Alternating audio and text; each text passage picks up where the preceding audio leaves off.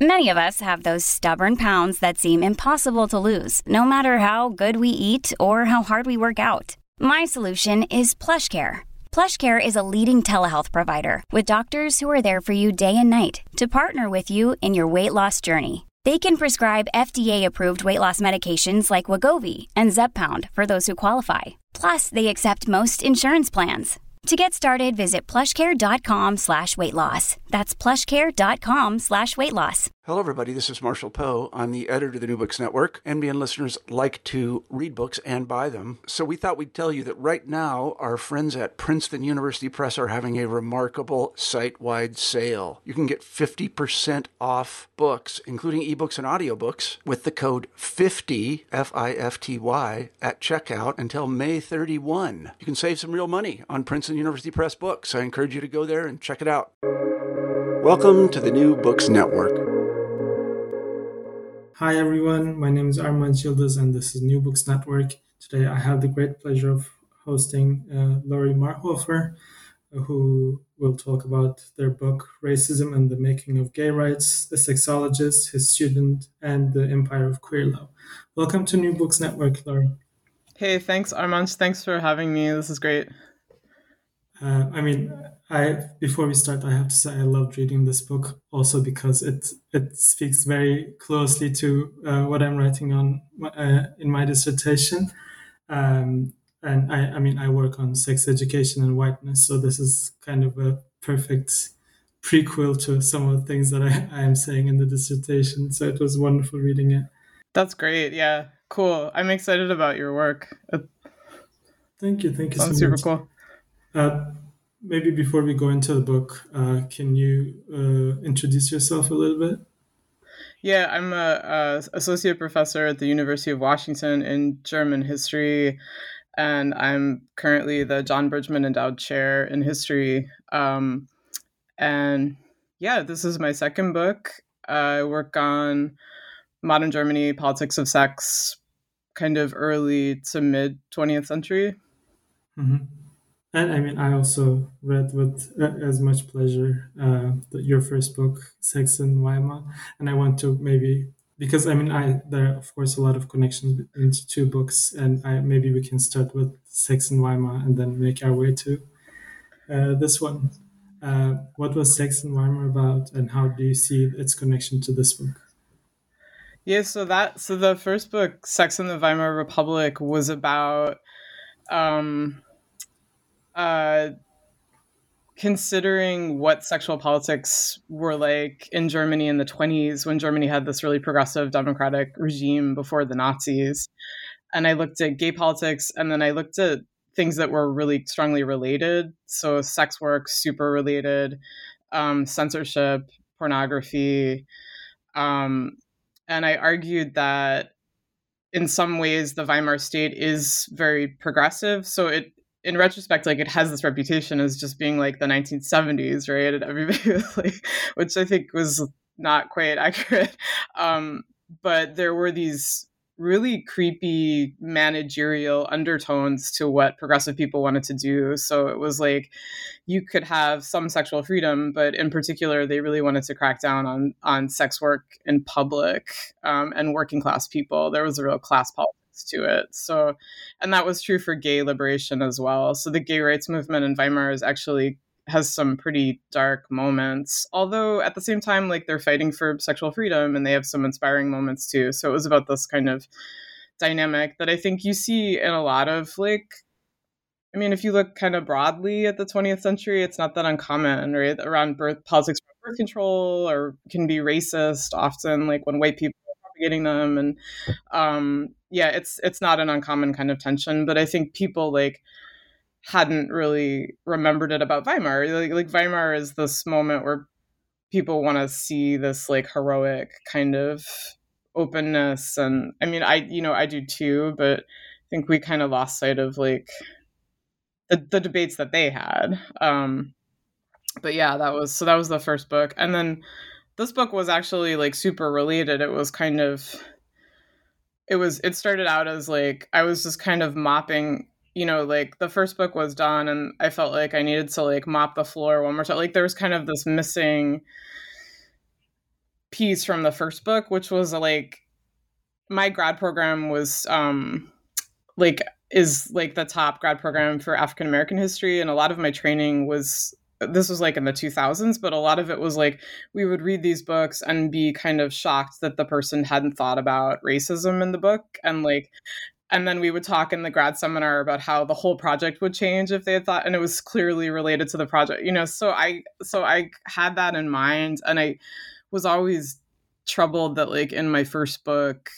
stuff wasn't coming up about empire, and race came up, but like around anti-Semitism, not around anti-Blackness or Asian people and white people, even though like there were Black communities in Germany in the period I was looking at, and there were Asian communities, and Germany had just lost its colonies, and this was like a really big deal in the 20s, right? So I felt like, well, that must be a problem in the first book that wasn't coming up for me. So I was trying to somehow figure that piece out. And then eventually it just became a book of its own. But it started out as like, what was going on with race and racism in gay politics in the 20s. And then I ended up really focusing on Hirschfeld.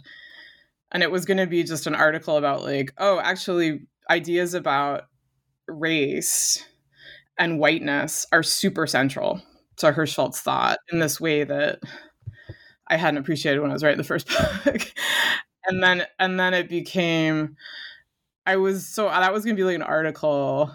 And then I was rereading his memoir of when he goes on the world tour and he meets Lei Xiaotang.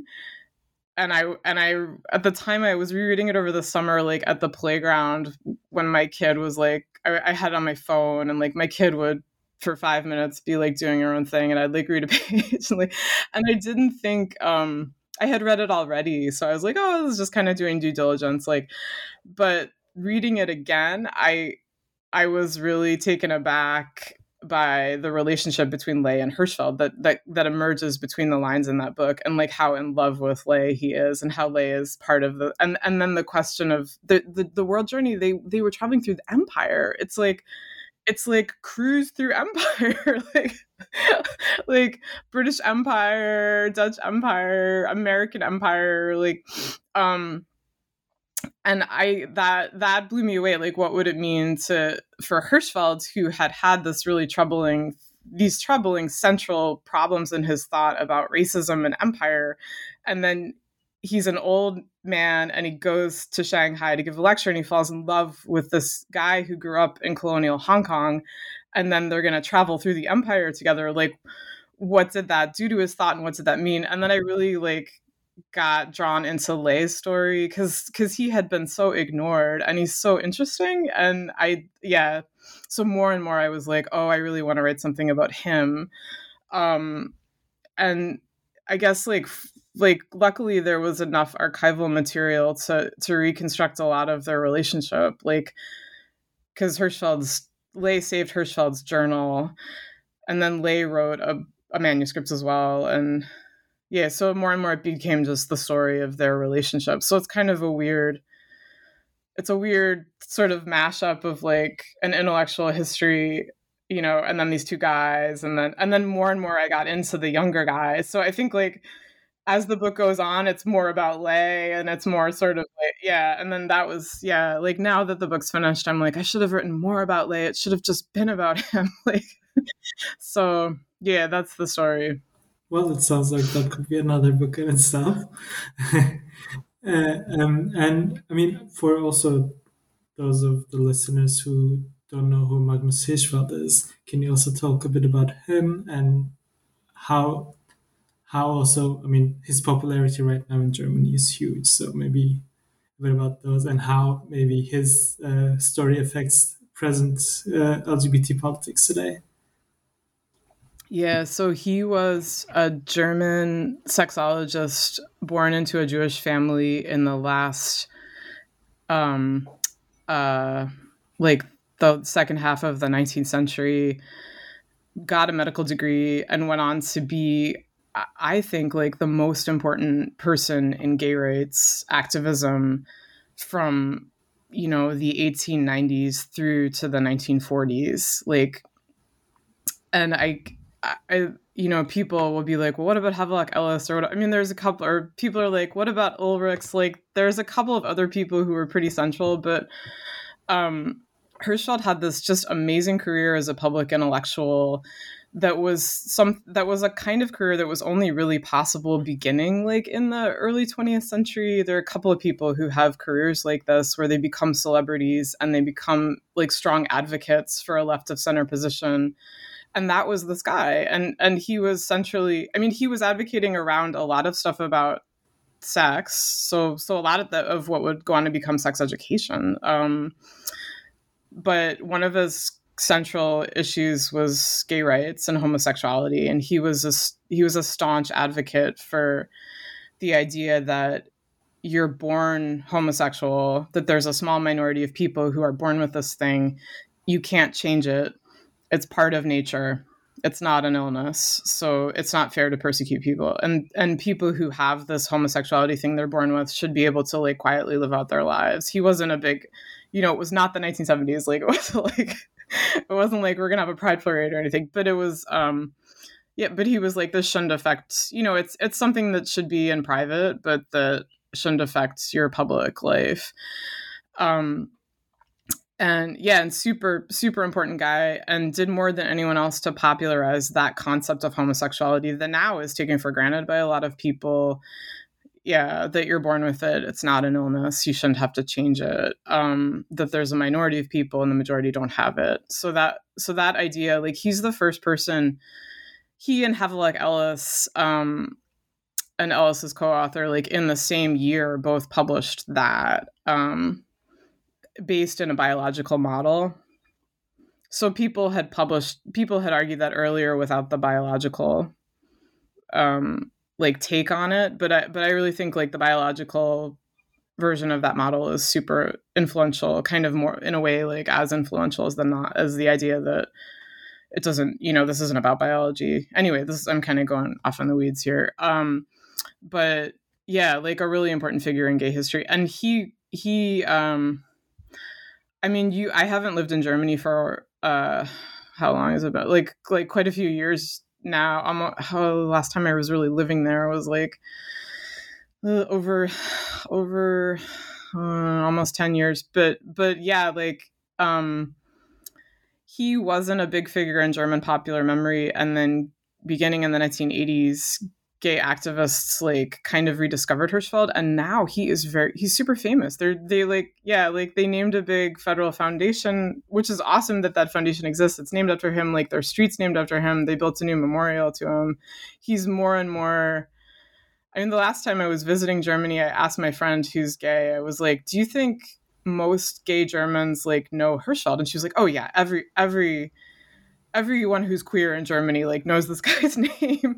And I don't know what you think, but I think probably like almost most Germans know his name now. Like he's very, very famous guy.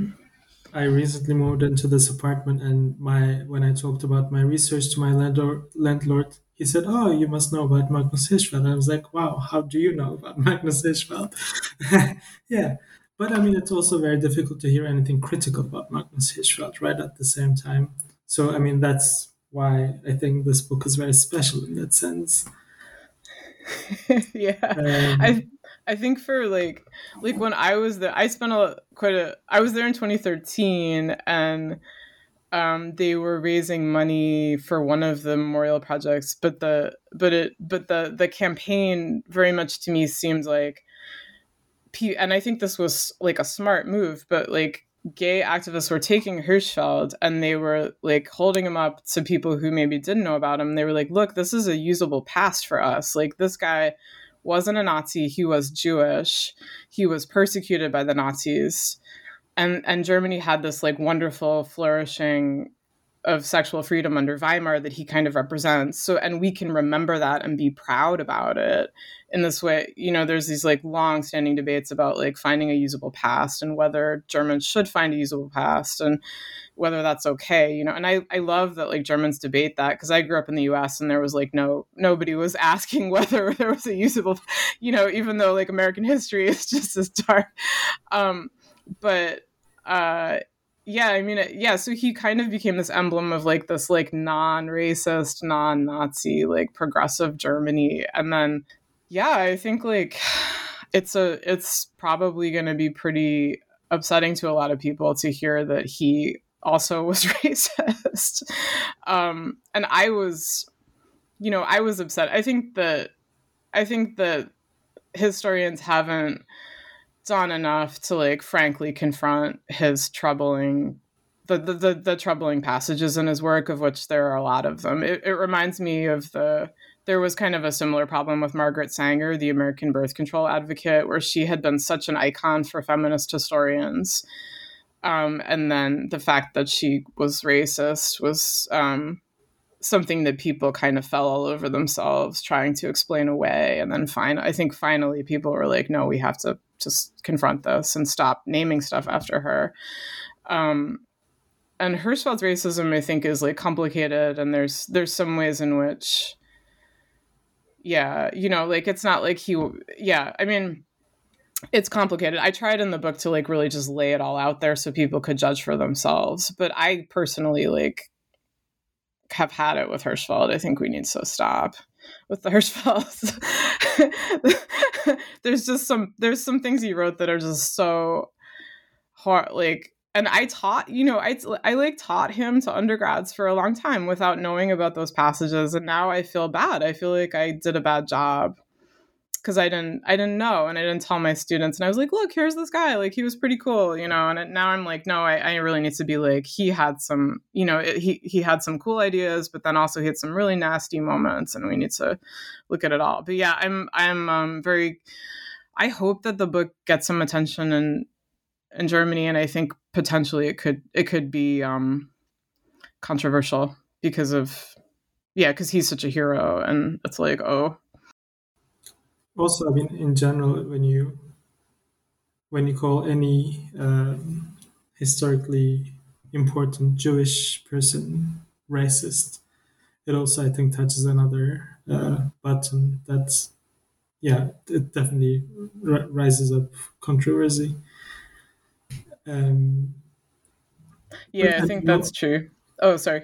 I mean, that was something that some of the people who read the manuscripts, like I think people really were like, well, how can that be? Like, how could he be Jewish and persecuted by Hitler and also be racist himself? And it confused the heck out of me, like, for a while. So I tried in the book there's some very like detailed sections where I just give you every quotation I could find that seems to illuminate this. He had a really complicated worldview, but he believed that.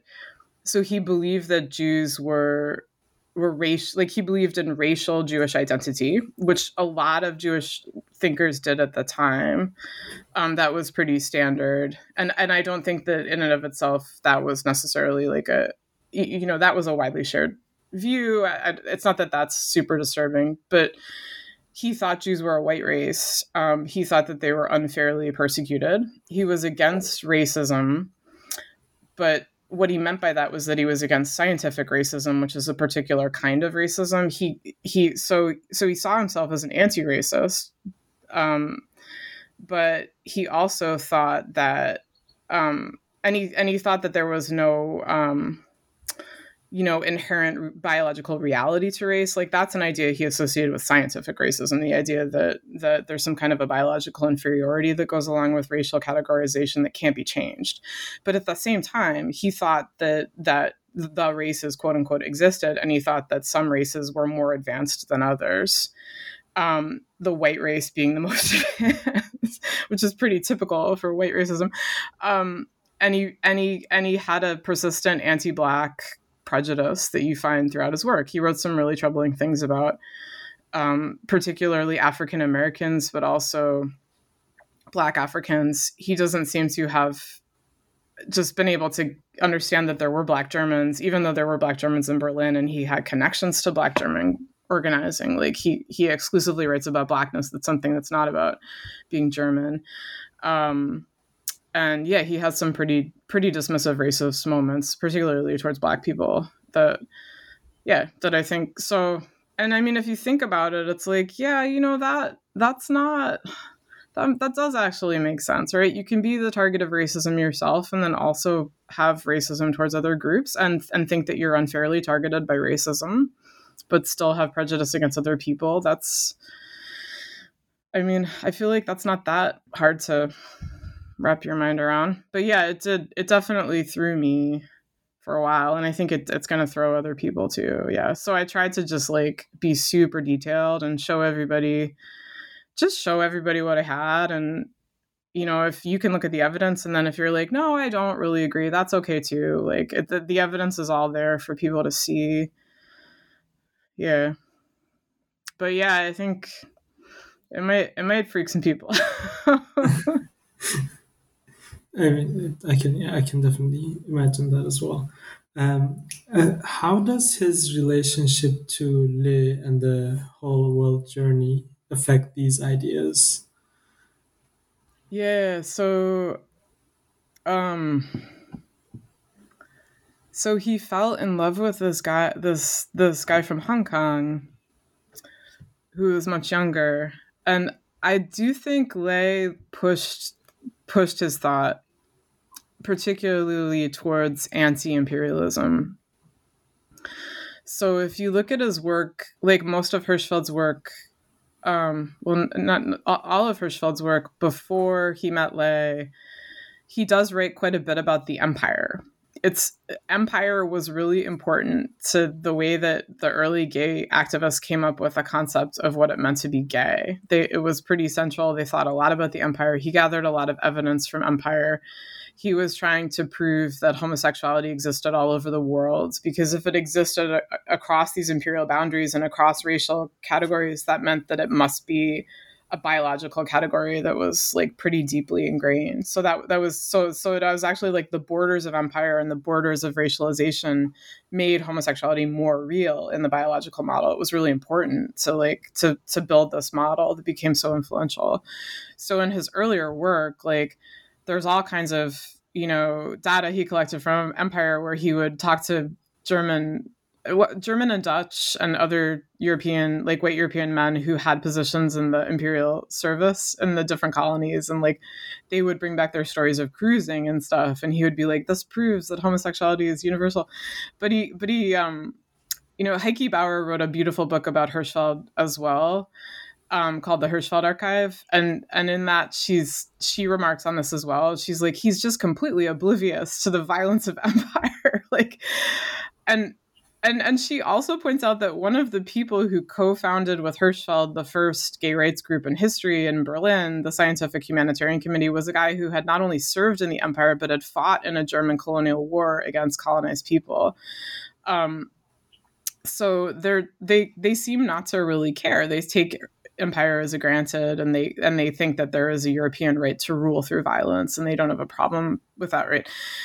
But then when you look at, so he met Lei, they traveled around the world together. A lot of the book is about their journey together and these different moments in the journey. But after they finished the journey, they came back to Europe. Hirschfeld couldn't go back to Berlin because Hitler was in power.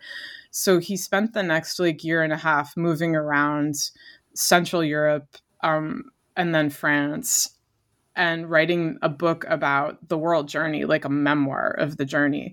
And Lei really helped him with that. Lei acted as his assistant, and he was also his lover, and lived with him for a lot of that time and took care of him. Hirschfeld had bouts of illness, and Lei would be his main caregiver. But he also helped him work on the book. I found this amazing source in another memoir. So much of this book was made possible by digital search. My first book, I wasn't able to do that as much, but it was incredible, the kinds of connections that came up because of digitization. But so one thing was this memoir that I wouldn't have looked at otherwise, of somebody who was at the University of Zurich in this time period who remembered seeing them together in the library working together. So they sat next to each other and worked on this book together, which was so cool. I never, the book itself, the world journey book, totally covers up that they were together, minimizes Lei. He only appears every now and then. He's the student, he's the assistant, but I think he had a pretty big influence on that book. And in World Journey, Hirschfeld doesn't like roll back the kind of racial theory that you see in his other work, but he is super critical of empire in a way that he's not in his other work. There's a hint of like him changing his view on empire before. So I think that like meeting Lei and traveling through China, like coalesced with stuff that he was thinking about at the same time. But he's just like a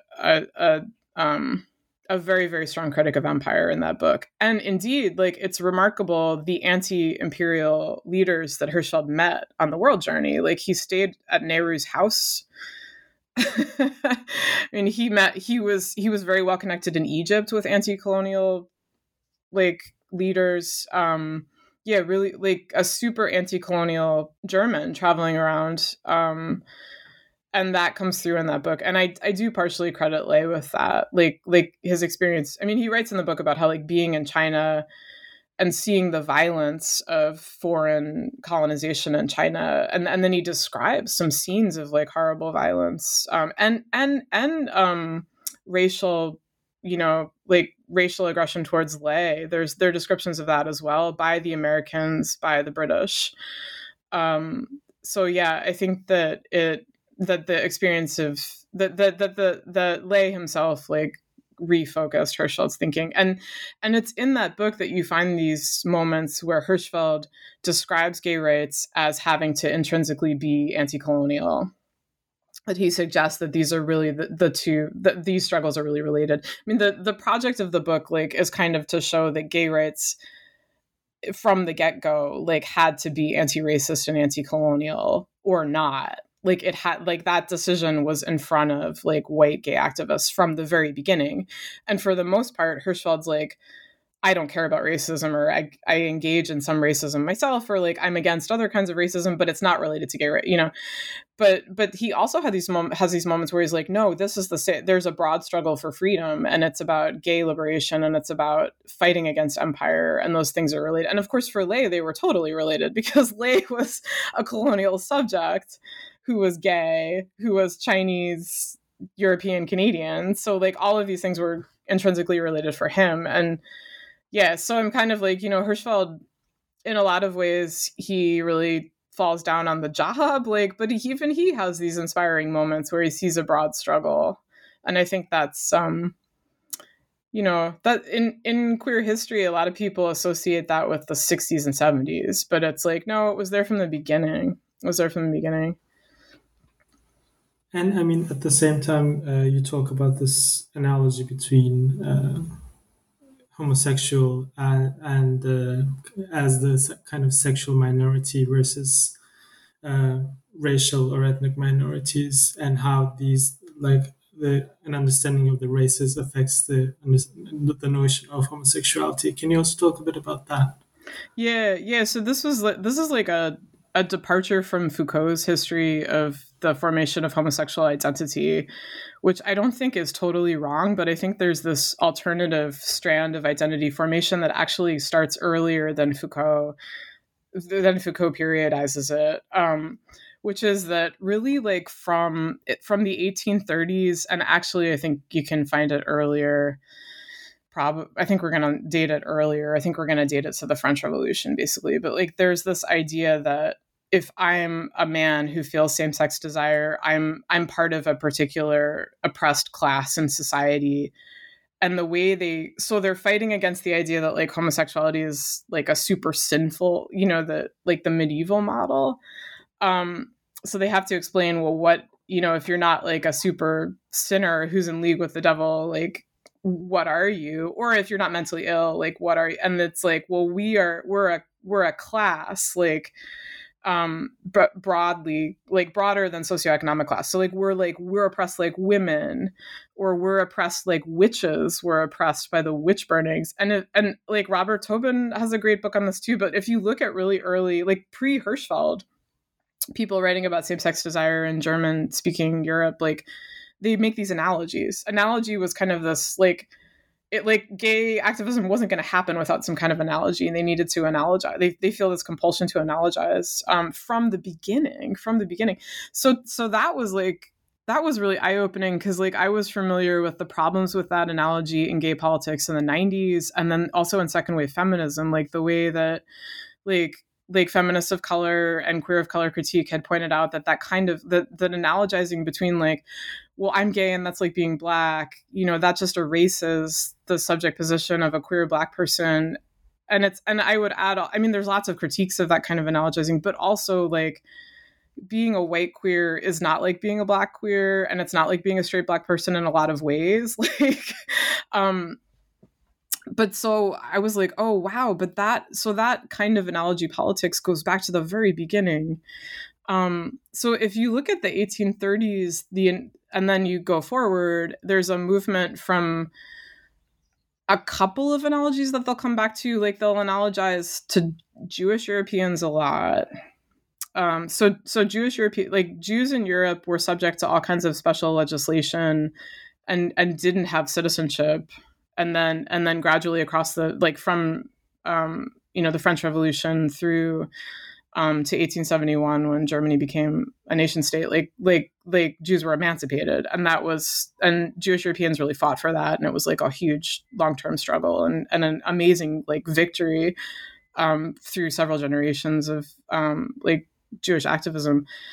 But gay, like non-Jewish and Jewish gay activists see the struggle for emancipation of European Jews as a model, and they're like, we are like Jews, we're an unfairly oppressed class, or we're like witches who were burned. We were burned at the stake, they were burned at the stake. That was all superstition. That was wrong.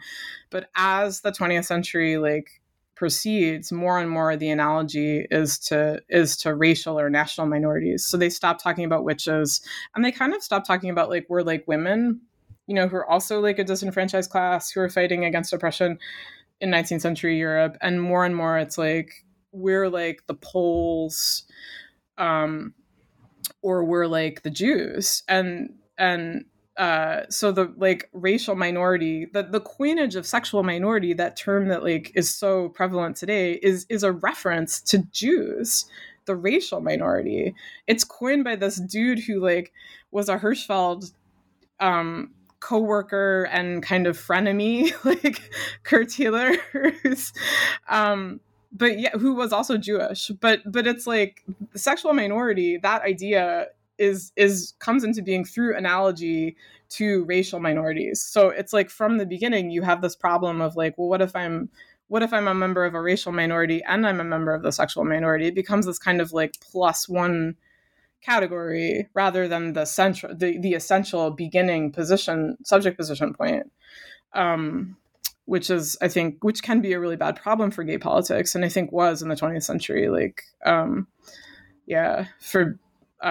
mean, the 20th century is like has many, many examples of awesome queer of color organizing, but it also has examples of white queer people like being racist or organizing in such a way that like they exclude people of color because they're not talking about racism at all, or they don't think it's a related issue to gay politics, which is like, which I think is enabled by this kind of analogy. So yeah. And I mean, it still happens. So it's still a problem. And I mean, what your book does really well is to show that where that is coming from as well. And you also talk about Hirschfeld's relationship with eugenics and then how it relates to homosexuality. Can you also talk a bit about that? Yeah, so this is like an interesting one, because when I was doing my so Hirschfeld and eugenics had been the subject of a big debate in the 90s and the 2000s in Germany. There was a big reckoning amongst Hirschfeld scholars that resulted in a lot of scholarship. And I read all that when I was like writing my first book, and I was the consensus that came out was that he was like, he believed in eugenics and he supported eugenics, but he was for voluntary stuff. So we don't have to necessarily get that upset about it. And I can see why they came to that, because in the 90s and the 2000s, the sense that historians had of what eugenics was to me pretty like kind of too broad. So it was like, oh, if you were a eugenicist in the 1920s, then you were a Nazi who was like helping the Nazis come to power. And that's not true of Hirschfeld, you know. But now I think we have like a better kind of sense of it, that like if you weren't a communist in Germany in the 1920s, you probably were in favor of eugenics. It was a widely held set of beliefs, and the like people in the Social Democratic Party who favored eugenics had a really different position from people in the Nazi Party who favored it and wanted different kinds of programs. And I don't think, I mean, the fact that like basically everybody agreed with eugenics with the exception of the communists, like, yes, that did enable the Nazi genocide, but it's sort of, you know, it's such, the causality there is so broad. Like, it's not, it's not fair to be like, well, the Social Democrats are responsible for, because they did fight to keep the Nazis out of power. They didn't support the Nazi eugenic legislation because they thought it was, you know, it was like too ambitious. So, I mean, that I agree with, but like, it's not okay. So I didn't even really think I needed to revisit the eugenic stuff, right? And then as I was revisiting his writing about race, I learned that he thought eugenics was really central to his anti-racism. So he did not think that people should. He didn't believe in a given racial hierarchy. He thought that some groups who were races were more advanced, but he thought that that could change over time. And he was a staunch opponent of like judging people by their race. So he would say like race, you know, people have individual characteristics. We shouldn't judge people by their race. At the same time, he clearly did judge people by their race. Like he was not able to hold to that for himself, particularly African-American people that he met. He also had a racialized view of lay. Like he had this kind of idea of like Chinese loyalty, you know, but he did also like, I mean, he's a very contradictory, you know, kind of interesting guy. Like he definitely like his core principle was like, we shouldn't judge people by their race. But then the next part of that for him was like, we should judge them by their eugenics, right? Like eugenics is the scientific way to determine human worth. Like he did not think that he didn't believe in this basic equality. Like he wasn't an 18th century thinker, he was a 19th century thinker. So he really does think that people have different capabilities based on who their parents are and who their family descent. So like when they were in the Philippines, that Ley and Hirschfeld went to hang out with this professor who was a German expat who had married a Filipino woman and had a family in the Philippines. And Hirschfeld had a whole chat with him about eugenics. And they both had this opinion that like racism was not based on science. So scientific racism would say like, oh, this German expat professor who had children who are mixed, quote unquote, mixed race children, and they're inferior, right? But Hirschfeld's like rejects that, you know, he's like, that's ridiculous. Like, and the professor himself, like Hirschfeld recorded this in his memoir, but apparently this guy was like, you know, that's bogus. Like my children are very excellent, which, in fact, like I have a superior children. And the reason for that is that I am eugenically fit and so is my wife. And so Hirschfeld's like, that's right. You know, we need to he's like, we need to like differentiate between people based on real science, which is eugenics.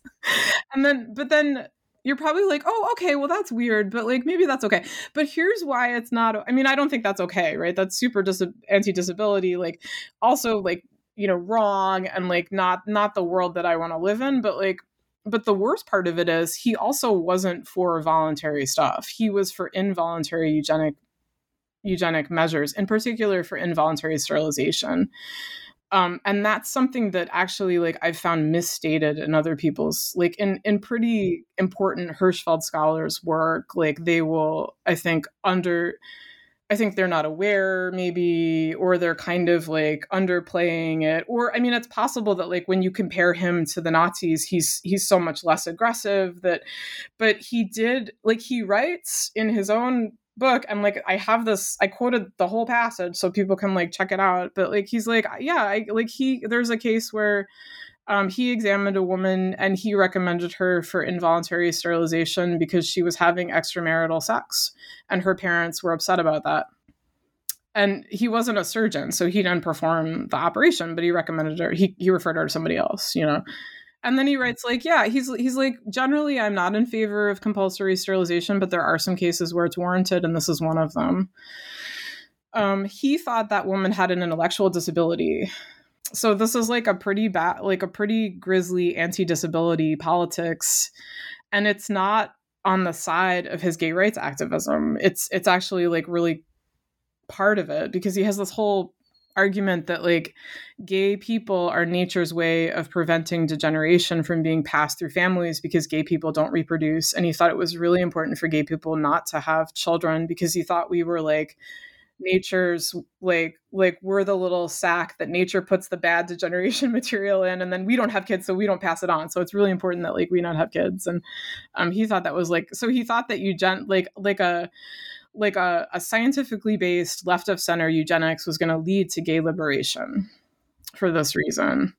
And I was like, I don't know. I'm kind of sad. I'm like, oh man, that sucks. It kind of sucks. Like it's really anyway, it's a pretty anti-disability. Mm-hmm. But I mean, it also says something about his relationship with women. You also pose this question, like, where are the women in his theories? Can you tell a bit about that as well? Yeah. It does. I mean, the case I found, this is in his published work, this case. It's a young woman. And I don't think that's a coincidence. So even in his lifetime, feminists had criticized him for sexist politics. And Charlotte Wolff, who was a German-British sexologist, lesbian feminist author, who wrote a biography of him in the 80s, like brought this. I mean, she, like, I would say she is pretty pro Hirschfeld, but she does think that he was sexist. So those criticisms of him aren't new, but those criticisms of him had largely been dismissed by people who were like, no, he had these important alliances with feminists, and he was feminist, and like he did support a lot of feminist politics. He wasn't, again, it's like kind of a complicated picture. Yeah. So he was a supporter of like, birth control and like, of course, suffrage, and he did have relationships with important feminists, although I think they were a lot more superficial than we had previously thought. Like some of the people he gets credit for palling around with, I don't think he really palled around with them that much. And he certainly never cites them. He doesn't cite women or quote them, but if you look at like what he wrote about women, some of it's really dismissive and horrible, and sexist. It's hard. Also, and Heike Bauer makes this point too, but his approach to lesbian politics is just like, he just doesn't get it. Like he hasn't really spent the time to think about, well, what are the pressures on women, even though the sodomy law doesn't apply to them in Germany. It did in Austria, but and other countries, but the German sodomy law didn't apply to women, but that doesn't mean that women weren't, being driven to suicide by like this intensely homophobic society. And Hirschfeld, again, this is Heike Bauer's point, but like he just can't understand that, but also, yeah, he wrote some pretty dismissive things about women that I think, I think broadly, like with these historical figures, like these kind of great white men of history, at least in my lifetime, some of the approach was like, well, yeah, they did write some bad things, but let's ignore that because of the other stuff that they wrote. Like the bad stuff, they didn't really mean that. But actually, it's all related, I think. Like, his politics wasn't then taken up really strongly by lesbian feminists. And I think that's not, yeah, that's not an accident. Anyway. And okay, I guess two more questions. How about Lee's sexology, and what happens to Lee after Hirschfeld passes? Yeah, so I wanted this book. I didn't want it to just like I was like, I don't want this just to be a critique of this guy, like revealing to everybody that another white guy from the 30s was racist. Like, I mean, I think almost all the white people in this time period were racist. So, um, I mean, there's different kinds of racism, you know, and that's kind of interesting. But like, um, I wanted it also to be like a biography of this other guy, Lay, because gay politics in the 30s, like the history of it is so focused on white people, and that in itself I think is a problem, because this guy was also a big part of the story, and he had been a footnote, and or like the things people write about him are kind of dismissive, you know, they're like, oh, he had this Chinese boyfriend, whatever, like, but yeah, so I got really interested in Lay, and I wanted this book to like finally do him some historical justice too. There's lots of biographies of Hirschfeld, but no, Ralph Dizza wrote an article on Lay, which is a good article, but other than that, nobody had written on him, like in and of himself. He's just like a paragraph in Hirschfeld biographies. So I got really interested in him, and the paper trail like really drops off after Hirschfeld died. So I have lots of documentation of what Lay was up to when Hirschfeld was alive. But then after he dies, it's like hard. But there were sources, so I did my best to reconstruct his life, and he seems to have had a really fascinating life, and was totally involved in gay politics after Hirschfeld died. But it was a different world because the Second World War happened. So he spent time at the University of Zurich studying, and he got involved there with an older British novelist who himself was kind of was definitely like racist and kind of had a conservative gay politics. But that guy wrote a novel in which Lay is the main character. And so through that, I had to be really careful because the novel is racist, but I think I was able to piece together some of what Lay's life was like, and Lay's vision for his life, I think, comes through in that novel. Lay wrote in his own papers that he collaborated on that novel, that he had a lot of input. But then after that, like the most exciting source on Lay is that Lay wrote his own book about Hirschfeld. And his notes for that book and 16 pages or so of that book itself exist and are in Berlin, and I was able to go see them. So that was really neat. And in that, Lay like presents himself, and he talks about his own research that he did. He's a sexologist who spent decades doing research around the world. He doesn't give specifics about exactly what he did. He lists a couple of places that he went. But then he presents his findings, which are very different from Hirschfeld's. So that was super cool. He broke with a lot of Hirschfeld's core ideas. And he also was writing a novel about the book is a mixture between a novel about him and Hirschfeld and his own sexology. And I thought that was really interesting and important, that Hirschfeld's all about science, you know, and I think it's cool that like towards the end of the 20th century, a different perspective from Lay is like, we have to do this with fiction. Like we have to write livable lives in fiction.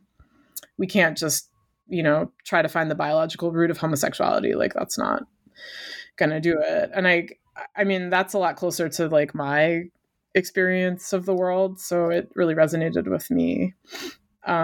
Yeah, but Lay immigrated to Canada in the 70s and then lived there until 1993 when he passed in Vancouver. So he's like a big figure in queer Canadian history, who hasn't been written about as being in queer Canadian history. You know, he's always a Hirschfeld kind of in the Hirschfeld historiography, but hopefully he will get more attention. Yeah. And yeah, I mean, lastly, one of the subtitles of the book is The Empire of Queer Love. what about their empire and if it persists today? Yeah, it's it's like the fantasy of white queer people that you can travel to these places that were colonized or formerly colonized and find this kind of sexual freedom there, or gender freedom. I actually found it incredible, like trans autobiographical narrative of finding the freedom to transition like only in colonial India, because there's more openness and kind of a mystical openness to gender transition there. And that empire, yeah, like it's the fantasy that like you're gonna go to Morocco and get off the boat and immediately like some beautiful person will hit on you and like it'll be great, and then you'll leave and you don't have to think about like, oh well, this is a college, what's going on here, like there was a war here, there was violence is going on, like cruising in Johannesburg, and yeah, like ignoring the violence and the exploitation and the power dynamics and having this fantasy of empire. And I mean, I'm not the only person who's pointed this out, but I think a lot of like queer white Europeans went into the imperial service, like became colonial civil servants because of this. This like idea. So that's the empire of queer love, and that concept is central to Hirschfeld's model of homosexuality. It's really a big part of like gay history. But I think there's also the sense of like the empire of queer love. Like I became very charmed by the story of Hirschfeld and Leigh's relationship, despite the fact that Hirschfeld had all these troubling things about him. Just like what it was like to be two men traveling together in love in the 30s, mostly by ship through these imperial spaces. And I tried to like show that in the book, like the kinds of racial dynamics that they navigated. Hirschfeld was taken as white when he was in the empire. The fact that he was Jewish for the most part didn't matter. But Leigh was not. He was Chinese. So they ran into lots of problems. And yet Leigh was from this very wealthy family and had a lot of resources. And that also, helped him navigate those things. And they're in these anti-colonial spaces at times too. So it's like I was really, I spent a lot of time thinking about like, did the Nehru family know that they were a couple when they stayed overnight with them or not? Yeah. Like what did they make? And so it's, it's also about like being queer in the empire and being in love, I guess. Yeah. Well, thank you so much, Laurie Marhofer, for this wonderful conversation. Oh my gosh, thank you. Yeah. And yeah, my name is Armand Jubles. This is New Books Network. Until next time.